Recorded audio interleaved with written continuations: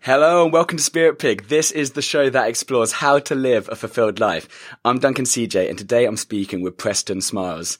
Preston is a personal freedom coach who supports people in understanding and embracing their fears so they can live the life of their dreams. Born in Compton and raised in Los Angeles, he joined a local gang that was first involved in petty theft, but later escalated into more dangerous crimes. And then one night when he was 15, he was faced with a decision to take a routine ride with his friends or stay at home. Intuition told him not to go. And within an hour, everyone in that car was shot. And this tragic event really shook him to his core and threw him into finding out and focusing really on what his higher purpose for himself was. He's the author of Love Louder. He's an internationally recognized motivational speaker, and he's a YouTuber with a passionate following who I think you call them your tribe, don't you? I do. What's up, my man? Preston, thanks for being here, mate. Yeah, for sure, man. For sure. Really appreciate being able to have this conversation with you from the other side of the world. Across the pond. Exactly. The sun isn't even fully up yet where I'm at. And then, what is it, like middle of the day where you are? Yeah, this is casual. This is easy for us. Often when people when we talk to guests on the West Coast, often it involves me going to bed late. But you were like, nah, I'm going to be up at like 5 or 6 a.m. I'm like, this is easy. This is fine. Yeah, I'm an early riser, man. Now, you've got a creed that you live by, don't you? I do. Yeah. Well, tell me about this. Love will find a way. Everything else will find an excuse. What's that about? Sir. It's just a reminder. It's a reminder that if I say I love it, then I'll find a way. You know, if I say I love, let's say, my wife, then I'll find a way to speak to her listening in a way in which we can communicate well and have a good time. If I say I love my career, then I'll find a way, whether it be getting up, you know, when the sun's not out, to hop on a podcast with a dude named Duncan CJ to have a good time. If I say I love it, then I'll find a way. So it's just a reminder. It's a mantra. It's a reminder that, like, I asked for this. You know, a lot of times we ask for a lot, and then, you know, it's like we pray for rain and then complain when the mud comes. And so for me, it's about, you know, remembering that I asked for a big life. And whenever you ask for a big life, it also comes with big challenges. And so when that happens, it's time to double down and lean in instead of, you know, sort of complain and operate from victim consciousness. Yeah. Yeah. No, that's huge. I mean, like, I think a theme which, I mean, definitely came through in your videos, I mean, is this theme of, because when you said victim consciousness, I mean, it's this theme of responsibility. And that's a huge point, isn't it? Like, I mean, I kind of feel like a little bit like a broken record, but I mean, it's like when you kind of realize that, hey, like, we are responsible for our life, and, you know, it is, I guess the first instinct is like, fuck this, that's almost, it's a bit scary. It's like, shit, like, you know, the stuff I like, the stuff I don't like, you know, I'm responsible for this. But I think once you get over that hurdle, that sort of, that immediate fear, it is so exciting and it's so empowering to think like, hey, like, I can change, I can create anything that I want. So it's a big idea. Yeah, it's pretty beautiful, man, to realize that, you know, the universe isn't happening to you, it's responding to you. And that we are the authors, the sculptors, the painters, the Picassos of our life. And when we choose to do that by design instead of default, then we position ourselves to live an extraordinary life. And anybody who's ever lived an extraordinary life got that one thing, that it's up to me. If it's to be, it's up to me. And so, yeah, man, responsibility is a tricky thing, though, because a lot of people say it, but not many people want to live from it. And what responsibility looks like is really paying attention to everything that you're experiencing in the now, like what's in your bank account, you're responsible for. What's happening in your family, you're responsible for, at least for the 100%. And so, side note, in my relationship with Alexi and just in life, the conversation we're in is, if there's two of us in a conversation, then we have to equal 200%. So it's not 50-50. I have to find a way to get 100% of what we're experiencing because, you know, it takes two to tango. But if I believe that part of it was you. If I'm in the conversation of it's you and I'm a victim to you, then you have my power and not me. And so, this could be a hard pill for some people to swallow because they get into the conversation of, what about, people in Africa and places where they don't have, clean water and things of that nature. And it's the same thing. And I've been, in the bush in Tanzania with people who don't have clean water, and I would say the same thing to them. And what's interestingly enough, I'd say they are wealthier than most of the people I meet in the US. Yeah. Or in the Western world. Love is a theme, obviously, which, it comes through in all your stuff, and it's, the name of the book, it's about love. And I like it how, love can often be a sort of, can often be like a fluffy topic, but like yours is kind of just more practical. It's common sense. I don't know. I don't know exactly how to describe this, but there is nothing more on this planet than love. Everything else is an illusion. Like, how is everything else an illusion? Well, so it's my belief that we can't be outside of love, that we can't separate ourselves from it. Some people who subscribe to the word God or Jesus or Krishna or Buddha or Allah, I think if they described these deities, they would say that they are perfect love. In my opinion, we can't be separate from it. There is no failure as long as there is breath in the body. And, I'll take a practical, easy sort of way to reach this. So have you ever, and this is to anybody listening, and this is to you, actually, Duncan, had you ever been in a relationship where, it was awesome for a little bit, and then she cheated, you cheated, something terrible happened, and you guys were upset with each other for a while? Yeah, absolutely. Yes, perfect. Okay, and you cheated, didn't you? No, I'm just playing. Don't answer that. So a lot of people have that scenario, right? And they would go, life screwed me over and it's terrible, right? And now here's the second question. Have you ever, or did you, let's say years later, look back at that and go, wow, I'm so grateful that happened the way it did.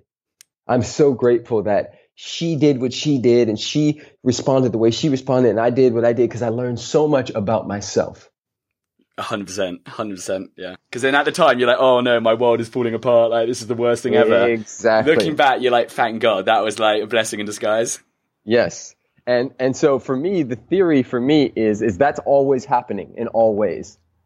That the stuff that we label good and bad, those are mental constructs. The truth with a I'll say a lowercase t, not a capital T, my truth is that life is impartial. That life is just lifing. And we add these labels to it and put these words to it, but in truth, there is no separation. We want to compartmentalize life all the time and say, well, this is my work life and this is my love life and this is this life, and really it's just lifing.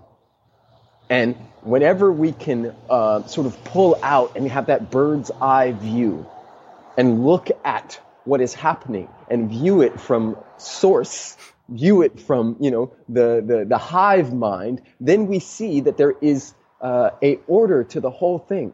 The chaos theory says that if you pull far enough back, you'll see that there is an order to everything. Fascinating. That's actually the chaos theory. That's like that song, which that's just reminding me again. I've heard about that 2 or 3 times, but I don't know much about it at all. That's just going to remind me. That's going to be my new little project to like dive into that. Awesome. You mentioned the word there, separation. Like, I know that. Why do you believe that separation is, one of the biggest problems that we have as society?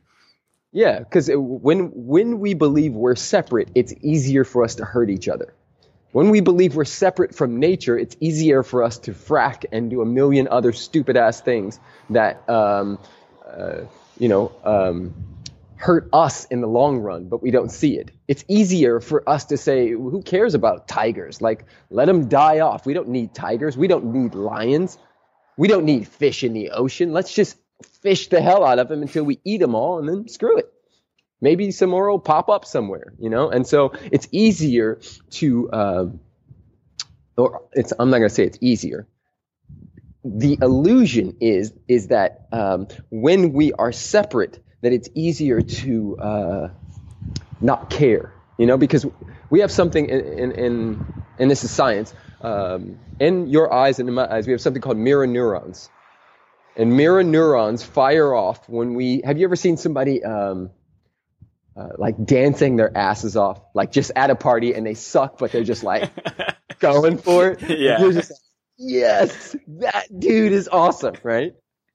And like on the reverse end, have you ever seen somebody, let's say, get into, I don't want to go this far, but like get into an accident in some way, or like run against a screen door or something. You're like, ooh, right? And you like wince a little bit.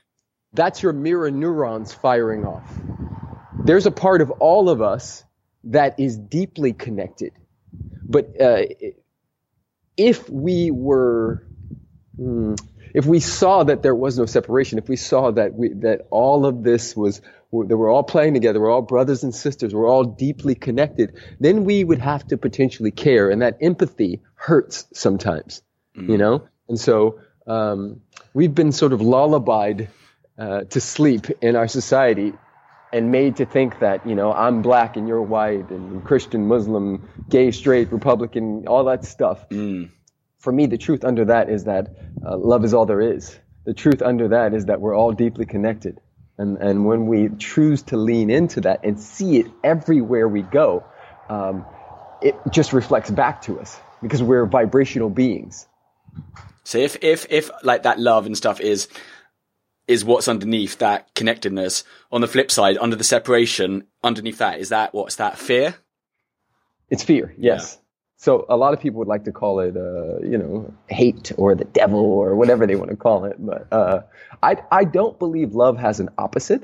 I'd say that love can be misdirected. So for instance, I'm going to say something that's really could offend a lot of people. But let's just take Hitler, for example. Hitler, in his heart of hearts, believed that he was doing something great. So for him, it was love. For the people who brought my ancestors here, who beat and raped and killed my ancestors, they believed they were doing something great for the white race, right?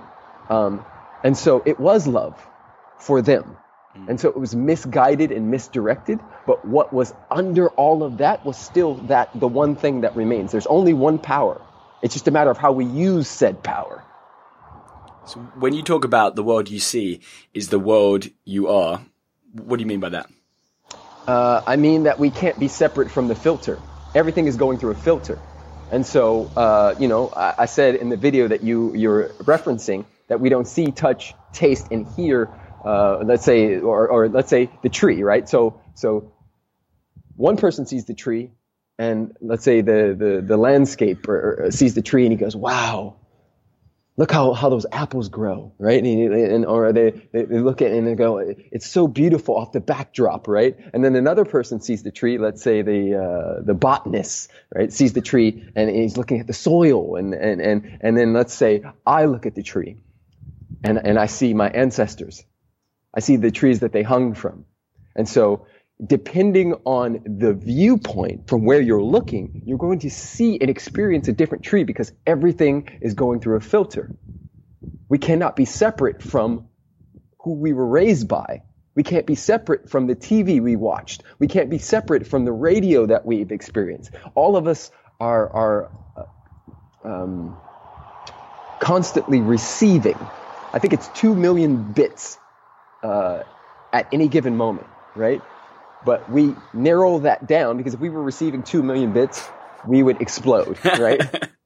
Like if we were actually receiving it. So what we do is we filter all that out and we delete and distort the information so we can see what we want to see, right?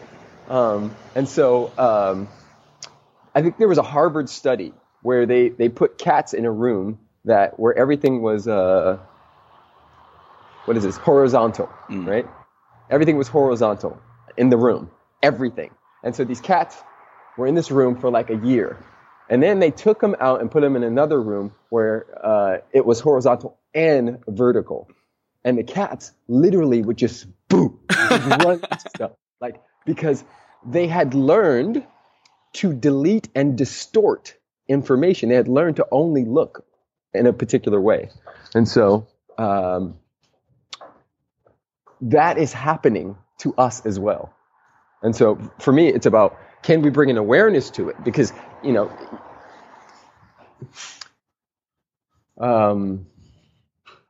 you cannot intervene in a world you cannot see. And so I'm a world, you're a world. A lot of people talk about changing their lives, but if they can't see what's been running them, the conditioned tendencies, right? So we all have conditioned tendencies. That reptilian brain that you have and I have, it's always asking 3 questions. Can I eat it? Can it eat me? Can I have sex with it? And then, I love it. And then when it's overwhelmed, it has essentially one of 4 responses. Most people are not aware of their conditioned tendency. So when in overwhelm and anxiety, we have fight, we have flight, we have freeze, and we have appease, right?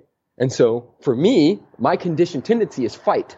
Because I know that, I've built an awareness muscle. And because I have that awareness muscle, when, let's say, my wife triggers something in me, right? Or she says something that triggers something in me, and I go to that conditioned tendency, fight, I can go, oh, breathe into that. Okay. Baby, I heard what you said, and then I can have a different conversation.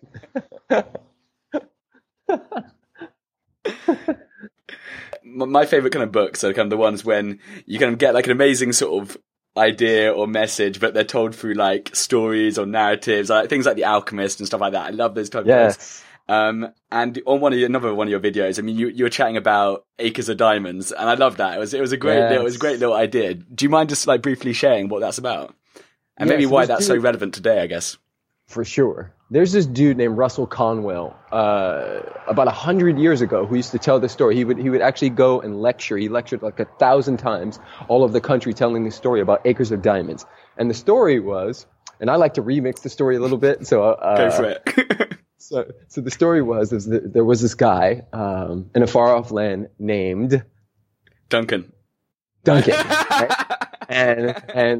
And Duncan had a farm, beautiful family, right? He had excess cash. He was contented, and therefore he was wealthy. And he was wealthy because he was contented, right? And then one day, a local priest came to visit him named Tony, right? So Tony comes up to Duncan. He's like, yo, Duncan, I just heard that there are these diamonds in a far off land that if you just got one of these diamonds, you could not just set yourself up, but you could set 10 generations up. You could buy 100 farms if you had one of these diamonds. And Duncan, intrigued, was like, tell me more. And so they talk. And then, Tony leaves, and Duncan goes to bed that night poor. He goes to bed that night poor because he shifted his focus from all that he had to all that he could have, right? And so he wakes up the next morning obsessed, thinking about the diamonds, right? And then he's going about his day, doing the stuff on his farm, and he can't stop thinking about it. And the next day, and the next day, and the next day. And then one day he comes to his family and he says, listen, guys, I'm going to take a trip. And so I'm going to sell our farm, and I'm going to get you a 1-bedroom in Manchester. And you guys are going to live there while I go find this diamond. When I find this diamond, we're going to be set for life, guys. And so Duncan sells his farm, goes off on this magical journey looking for this diamond. In the first year, it was awesome, right? He stood and find it. Second year, he's getting a little frustrated. Third year, nothing. Fourth year, he starts to lose his money and his health. By the 5th year, he realizes that he's not going to find it and goes to the ocean and jumps in knowing that he can't swim. And nobody ever sees him again. Now, meanwhile, one day on the farm that Duncan sold, the guy was out there feeding his alpacas in the stream. And these alpacas were drinking water from this stream. And this guy was a rock collector, and he loved rocks. And so he saw this rock just sort of like glimmering, and he's like, dude, I like rocks. And he went and grabbed the rock, and he put it on his mantle. And a few days later, Tony Robbins came by, knocked on the door, and was like, hey, Leroy, welcome to the neighborhood. You know, I love your farm. You know, there was a guy, Duncan, who used to live here. He's a little nuts, but he's a good guy. It's like, okay, cool. It's like, hey, Leroy, what is that on your mantle? Where did you get that diamond? And Leroy's like, dude, it's not a diamond. It's just a rock. I love rocks. I collect them all the time. And Tony was like, nah, dude, that's a diamond. I know a diamond when I see one.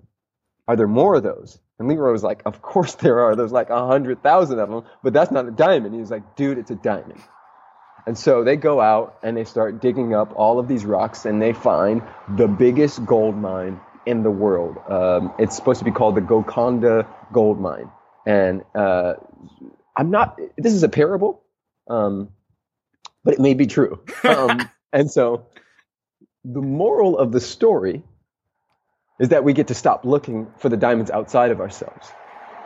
You know, a lot of people come to me and you know, for coaching, and they say, you know, I want to become successful. I want to become more attractive. I want to become, you know, and it's not a matter of becoming, it's a matter of revealing what's already here, because the juices, the diamonds, the beauty, the magic was already here. It has never gone anywhere.